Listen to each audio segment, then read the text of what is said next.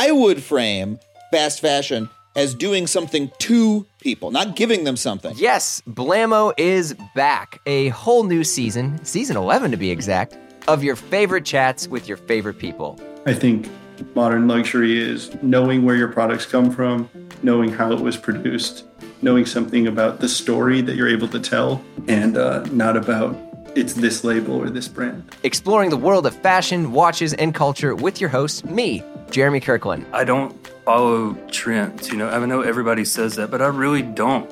I follow what I love, and nothing, I don't care if a factor suit looks completely different next year as it does right now. We're chatting with designers, directors, actors, and comedians from all over the place, and I'll do my best to be your loving and friendly bald dude. Some of this stuff is getting a little wild, though. I'm starting to kind of feel like Buffalo Bill when people come over, because they're like, what is this? Like human skin? The materials that we're using are starting to feel kind of fleshy and alive. People are starting to look at me a little wild. Like it puts the lotion in the basket vibe here right now, but it's all plant stuff. It all kicks off May 30th, available wherever you get your podcasts. So sit tight and we'll see you all soon. Why is the color brown so popular right now?